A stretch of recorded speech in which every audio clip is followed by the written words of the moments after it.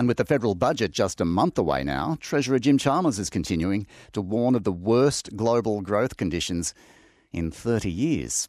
And that inevitably means some hard spending decisions may be outlined in the budget papers as the task of budget repair looms large after the massive debt built up during the pandemic. Let's get more from ABC senior business correspondent Peter Ryan, who joins us now.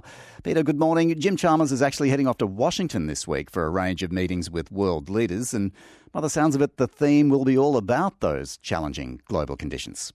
Yeah, good morning, Glenn. Challenging being perhaps a bit of an understatement. We've been hearing about these darkening economic storm clouds for almost a year since Jim Chalmers became Treasurer as part of Labor's victory last year. It's amazing how quickly the year goes round.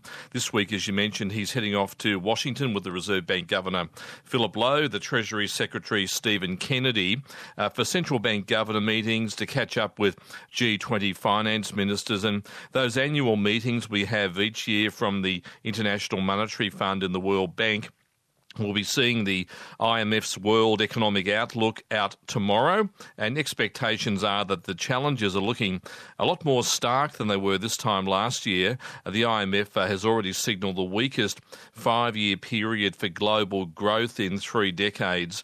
Over the last year, of course, central banks, including the Reserve Bank of Australia, they've all been raising interest rates to tame inflation, and that action designed to rein in growth is another big complication in getting the world back on an even keel, with the pandemic, of course, still raging in the background. Of course, there are concerns about the stability of banks in the United States after the collapse of a couple of small ones recently, and that's raised those fears of contagion around the world for other banks. So there are a lot of complications out there on the world stage, Glenn. We've certainly been hearing a lot about budget repair and how large that task is. Is it going to turn into a bit of an austerity fest in the May budget? Well, we've been hearing from Jim Chalmers about budget repair consistently, so there's been a lot of management of expectations pretty much from May last year.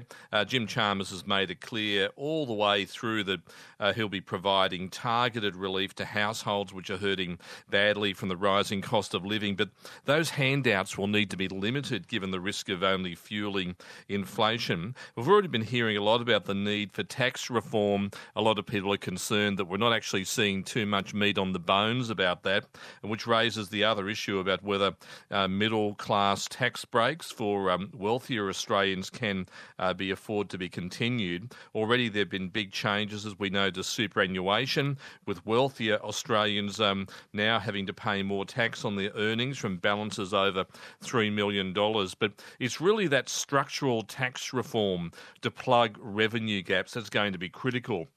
For example, this morning the Australian newspapers reporting that there could be a $5 billion budget hole from traditional tobacco excise, and that's because smokers are switching to illegal and illicit tobacco, and also the rise of vaping. And of course the government misses out on pulling in that revenue from excise, and that budget repair is going to be becoming much more critical.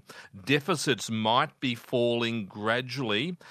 They were being underwritten by still high commodity prices. That may not always last, but there are still deficits well on the horizon over the next decade, and debt approaching $1 trillion built up during the pandemic remains a very serious challenge. So, Glenn, how to rein in spending, find new tax revenue while continuing to fund those very big budget programs we all take for granted, like Medicare, Defence, and of course the NDIS. And while I've got you, Peter, it was a bit of a soft close on Wall Street markets after they resumed trade after the Easter break. How much caution is out there at the moment, given concerns about a potential recession in the US?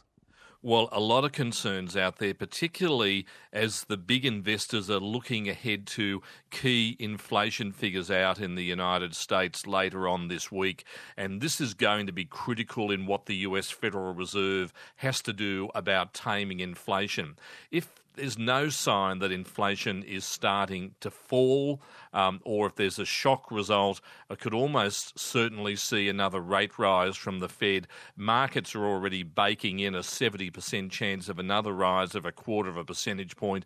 And of course, what the US Federal Reserve does resonates right around the world, including here in Australia. We've had that 1 month reprieve, no rate rise in April, but if inflation goes the other direction, we could well be back on that rate rise path, and that has implications for households right around the country. Peter, thanks a lot. Peter Ryan, the ABC's senior business correspondent.